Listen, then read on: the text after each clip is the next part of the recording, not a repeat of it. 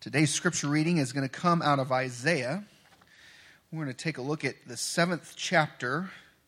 And while we'll be covering the first half of it, I'm just going to read for you the 13th and 14th verse. And now I got to find it because I had it marked for yesterday. And today's today. All right. Isaiah chapter 7. That's how the sausage is made, y'all. This is how it happens right here. Okay.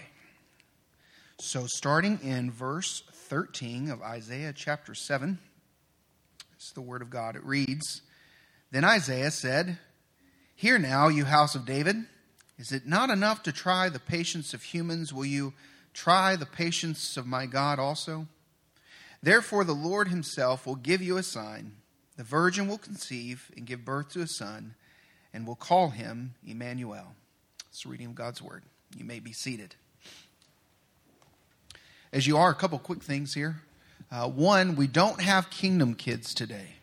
So if you've got kiddos here with you, we do have extra handouts that Miss Rosemary's prepared, don't we? I saw some handouts back there. Yeah.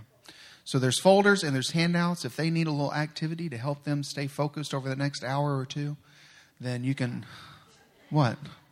Why'd you laugh at that, Joyce? You weren't planning to be here that long? You can grab one of those handouts. Don't be shy. Go grab one. No problem. A couple other things. We're heading into a new year, and it is an exciting time for us as a church. Lots going on. But one of the things I'm most excited about is reading God's Word together. And so we have a plan that has been put together in a book. Miss Amy did a fabulous job putting that together for us. And it looks like this. And this is your read through the Bible in a year plan. Now, starting next Sunday, I'm going to be talking more about this in detail. The Bible reading plan doesn't actually start for another week. It'll start on January 2nd because it's going to be a Monday through a Friday reading plan. But you can pick this up today, read through it, get kind of familiar with it. There's a little handout sheet in there of these postcard size, what's called prayer cards. It's perforated. You can tear them apart. I'm going to be going over all that stuff next Sunday. So you're going to want to be here next Sunday to hear about the Bible reading plan, hear all the details, and hear how we're going to utilize this plan starting in the new year. Okay, so that's next week. Another thing that goes along with that is if you read through the first part of the Bible reading plan, it'll talk about those prayer cards and how you can add scripture to your prayers. And it's one of the blessings of God's Word is that we get to take God's Word and we get to claim God's Word as God's promises to us, okay? And so you can use Scripture as part of your prayer life. I really encourage you to do that. And so you may not know, like I want to pray for this, but I don't know what Scriptures line up with that. Well, there's a handout here that has a bunch of different topics like family or fear or anything like that. And it has Scriptures in there that you can read and add to that. So you can pick this up. I don't remember how many copies of this we have, but we printed extra because we ran out already. So if you get back there at this table or the table in the foyer as you leave, and there's not any, just let me know. We've got plenty. And then finally, and I'm really excited about this, one of the things we want to highly encourage is to have not just adults reading the Bible, but teenagers and kids. And so teenagers, those in middle school and up, aren't going to have any problems following along with what the adults are doing. But the kiddos, we wanted to have a plan adapted to them that could really work to help them engage God's Word. And so Rosemary has put together this book. And it looks a little bit different. It's got blue text on the front, and it says 1 year Bible reading plan plus journal, kids edition. Okay? And so you can pick one of these kids editions up. It has the whole year's reading plan in it. But something that's really cool that Rosemary did is she put together journal pages for the students or for the kiddos. Because one of the things that adults I'm encouraging you to do is to journal as you read God's Word. It's a way to express what God is doing in your life, to write down prayer concerns, et cetera, et cetera. And so for the kiddos, we want to have something a little bit more structured for them to kind of help them walk through that journaling process. And so when you open it up, you'll see these beautifully colored pages, and it's got the day and the date, and it asks you some questions. And it's connected to the Bible reading plan as well as their prayer life. And so each day they can go in and fill one of these out. Now, while it has the whole year's reading plan in it, it only has January through April's journal sheets in it. So when we get towards April, we'll put out another one with May through whatever 4 months after May is, through the summer or whatever, okay? So you can pick one of these up for the kiddos, all right? And so this is a great tool as well. Now, this is not online yet. I need to work on that. But everything else I've mentioned so far, if you go to fbckennedy.org/Bible, if you're watching on Facebook, or let's say you get back there to get a resource and it's gone, go to fbckennedy.org/Bible, and you will find this reading plan in a PDF with the prayer cards and the instructions and everything. You won't find the kid journal booklet yet, but we will work on that and get that posted on there as well. Rosemary, maybe you can remind me of that, because I actually just thought of that. But there's nothing more powerful in the life of a believer than engaging God's Word prayerfully. And so that's our plan starting next year. And more specific directions and information and encouragement will follow in January. So make plans to be here next Sunday as we continue in that. And it's going to be a really great year together, where this year we have been focusing on the Old Testament. Next year we will focus on the New Testament. Oh, and let me mention one more quick thing. For the kiddos, each day, Monday through Friday, we're reading chapters out of the New Testament, Psalms, and Proverbs. That might be a little much for the younger ones. And so what we're encouraging you to do is just, if nothing else, read with them or have them read and discuss the New Testament reading. Because that is primarily what I'll be preaching out of on Sunday, is something we read the previous week out of the New Testament. But this year we've been focused on the Old Testament, which is, for me, it's been an incredible blessing. I hope it's blessed you as well. To get a real clear picture of not just the beginning of how God created all that there is, but how God had called out a people to himself, Israel, who were supposed to represent to the world who God is. And that was their mission. That was what God had given them to do, was to represent to the world who God is. That was Israel's job. And so we've been following along with Israel's story, and we've seen that Israel didn't always do that well. And we can kind of point fingers and say, man, they messed up a bunch. How could they get it so wrong? But the truth is, if I were in their spot, I would have got it just as wrong. And I think probably the same could be said of you. Maybe you're better than me. There's probably some of you that are for sure. But I think we all probably would have struggled. We all would have struggled to live up to that, to God's ideal. And so what took place in the life of Israel is they didn't do the things God wanted them to do. They didn't worship God alone, which was the biggest one, and they instead of worshiped other gods.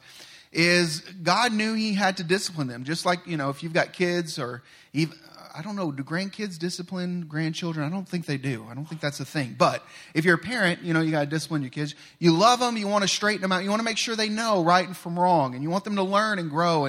And God is a father to us in that way. And so he sees his people not following his will. And so he is disciplining them. And what takes place is, after God's people enter into the promised land, what we call Israel now, is because of their disobedience, the people begin to be fractured. And there develops a northern kingdom that continues to be called Israel, and a southern kingdom, which is Judah, which is technically, if you know much about the Old Testament, there's 12 tribes of Israel. 10 of the tribes existed in Israel, 2 of the tribes in Judah. Judah being one of them, Benjamin being the other, right? And so you have these 2 tribes that are existing. And we've been following that history and seeing what takes place, and how in the northern kingdom of Israel, they had no good kings. And God disciplined them by allowing them to be taken over by a country called Assyria. And then in the southern kingdom, there were at least a few good kings, but it wasn't much better than it was in the northern kingdom of Israel. And so God is going to discipline them as well. And so Isaiah is prophesying during this time. This is what's taking place. What we just read is taking place during this division and during this time of being threatened by the country Assyria.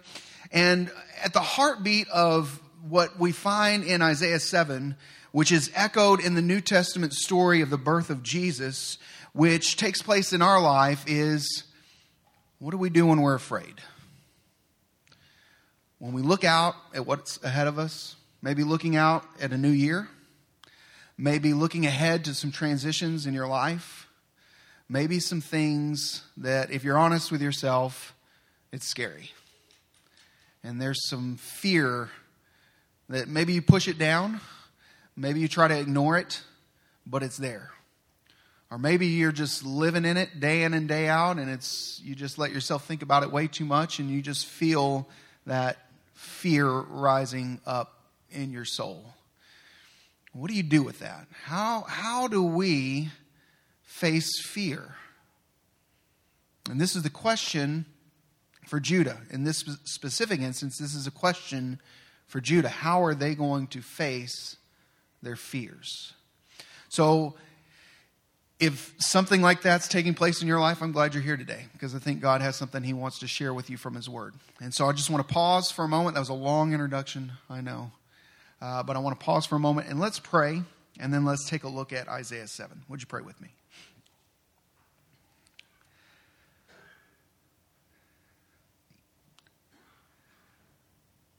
Father God, thank you for this celebration of the birth of Jesus. What it means, not just for today, though it does mean a lot for us in this moment, but what it means for our eternity. God, you are good to us, that you would give us your Son, Jesus, that He would be born into this broken and ugly world of which we're responsible. He would come to save, to be our God with us, to bring salvation now and forever. And God, that's a truth that sometimes, we forget or we set aside, and we get really fixated on the here and now, and we get worried and anxious and even fearful. But God, you are not a God of fear. You're not a God of timidity. You are a God of power and strength and courage and hope and love. And so I pray, God, that your Holy Spirit's presence with us this morning will give us all that we need to face the things that may be staring us down in the coming year or in the coming days, that might be sparking some fearful thoughts. God, that you would equip us today to better handle what will come tomorrow. This is what we pray in the name of Jesus. Amen. So I've already given you a bit of the history, big picture of what's taking place in God's people's lives. But let me zoom in a little bit on what's happening here in Isaiah chapter 7. If you go to the beginning of Isaiah chapter 7, you read a guy's name called Ahaz. And Ahaz is the king of Judah. Remember, you've got a northern kingdom, you've got a southern kingdom. And he is the king of the southern kingdom, Judah. And Ahaz is looking out, and he sees that there is this world power called Assyria. And Assyria is threatening their little stretch of land. You have Israel is kind of situated in between the east and the west. And Israel, in that stretch of land there, was an important part of global history. It was trade routes, an important place that world powers would want to get a hold of. And so that's definitely taking place. Assyria sees the value of this stretch of land, and they want to conquer it. And they are threatening this little stretch of land. Add to Judah's the tension Judah's facing is that their brothers and sisters to the north, Israel, haven't been conquered yet. They are putting pressure on Judah to join in with them to fight the Assyrians. Not only them, but some other countries in that area are saying, listen, Judah, if you join in with us, we have a chance against Assyria. Now, that's not what God wanted them to do. That's not what God wanted Judah specifically to do. But that's the pressure they feel. Now, I know this took place a long time ago, and we're reading this story, but this really happened. So try to put yourself in their shoes. Try to put yourself in King Ahaz's shoes. Imagine for a moment you are in charge of this nation, of God's people. And you've got Assyria breathing down your neck, and you've got your brothers and sisters to the north trying to get you to partner with them, to fight them. I mean, this is real life. This is your home. This is your people. This is your kingdom. Jerusalem and Judea, that's home. And it's being threatened. And you're not sure what's going to happen. Now, what King Ahaz chooses to do is he chooses to focus on the things that bring fear. Have you ever, I know you have, you've seen those shirts that say, stay calm and then finish the sentence. Does anybody have a favorite one? Stay calm and, if it was mine, it'd be drink coffee and eat pie or something like that. Like that would be my motto on my shirt. Stay calm and XYZ. You know, that's actually from the Bible. I don't know if whoever wrote those little sayings got that, but it's actually found in the Bible. Look at verse 4 of chapter 7. Listen to this. This is God giving a message to Isaiah to speak to King Ahaz. Remember King Ahaz? King of Judah, right? He says to him in verse 4, be careful and keep calm and don't be afraid. Be careful and keep calm and don't be afraid. Do not lose heart. King Ahaz sees that his people are in trouble. His homeland is in trouble. Assyria is an enormous threat. And then he's got his brothers and sisters to the north in Israel wanting him to partner with them to fight the Assyrians. And he feels like it's a losing battle. There's no real option here. And so in the midst of that fear, when God is saying to him, be calm, don't be afraid, he does the exact opposite. And I don't know about you, but if I am upset and someone tells me not to be upset, does that work for you? No, it generally doesn't, right? I mean, I wish it would. I wish just hearing that from another person would help, but it often doesn't, and it didn't help. It didn't help Ahaz. He should have heard Isaiah saying, it's God who's saying this. Now, the reason why someone else says, stay calm, I'm like, well, yeah, but who are you? What are you going to do? How are you going to help me? How are you going to alleviate this problem that's creating fear in my life? Like, I think there's probably a legitimate reason not to listen to that all that much. But if it's God saying that, well, God can do something about this. God is in control. God is in charge. So relax. Don't be afraid. It's going to be okay. Keep calm. But it didn't work. And so what Ahaz does is he says, instead of partnering with Judah, he decides he's going to partner with Assyria. He's going to become basically a vassal state. He's going to let Assyria be in charge, and he gets to kind of be the little king over their little plot of land, but it would protect them. In his thinking, it's going to protect us.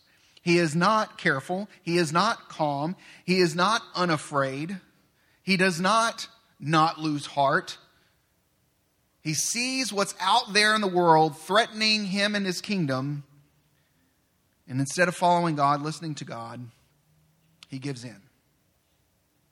He gives in to his own fear and tries to partner with Assyria for their own preservation. Fear is future-oriented, right? Fear is looking ahead at what is to come and being anxious and worried about that, whatever it might be. And Ahaz is looking ahead and he is afraid of what is to come. And he is trying to figure out a way in his own wisdom and in his own strength to avoid catastrophe. And so he does not do what God calls him to do. Be careful, keep calm, don't be afraid, do not lose heart. In verse 9 of chapter 7, we read, if you do not stand firm in your faith, you will not stand at all. God is saying to them, if you don't stand firm in your faith, you have no chance to stand at all. And so if there's something that's sparking fear in your life and in mine, and we're looking ahead to that thing, where will we stand? Will we stand in the fear, or will we stand in our faith? Will we stand in our fears, or will we stand in our faith? That was the choice Ahaz had. He stood in his fears. And that's the choice we have. And so the question for us is, where will we stand? When we look ahead to the things that upset us or make us anxious, will we stand in our fear or will we stand in our faith? Now, let's be honest. To stand in our fear is easy to do. It's automatic. We automatically become fearful when something, this happens often. If my mom's watching, sorry, Mom. But anytime I call, because I should call more often, to be honest with you. But when I call, her response is, what's wrong? because she just assumes I'm calling with bad news. And I actually almost never call with bad news, so it's kind of weird. It's like, why would you think that? But the assumption is fear, right? I don't know something, and what do I put in that gap? Something bad. And that's often how we operate, isn't it? It's easy to be fearful. It's natural. It's automatic. I don't know what's going to take place. I don't know what's going to happen next. What will I put in place of the thing that I don't know? Surely something bad. I don't know what's going to happen, but it must be something bad. Ahaz is looking ahead, and he sees what Assyria's threats are. He sees what the countries around him are doing, and his assumption is, it's not going to end well. He puts something bad in that place. And we do this automatically. We stand in the fear instead of in our faith. And one of the reasons that is so is because we genuinely don't know. We don't really know how it's going to turn out exactly, right? We don't really know how 2023 is going to end. We're approaching a new year. We're looking ahead. We don't know how that business venture is going to end or how that relationship is going to go. We don't always know. Often we don't know. Almost always we don't know exactly how things are going to transpire. In that place of not knowing, we put bad. It must be bad. It's not going to turn out well. It's going to fall apart. And then, of course, we're fearful. But what does it look like to stand in faith? What does it look like in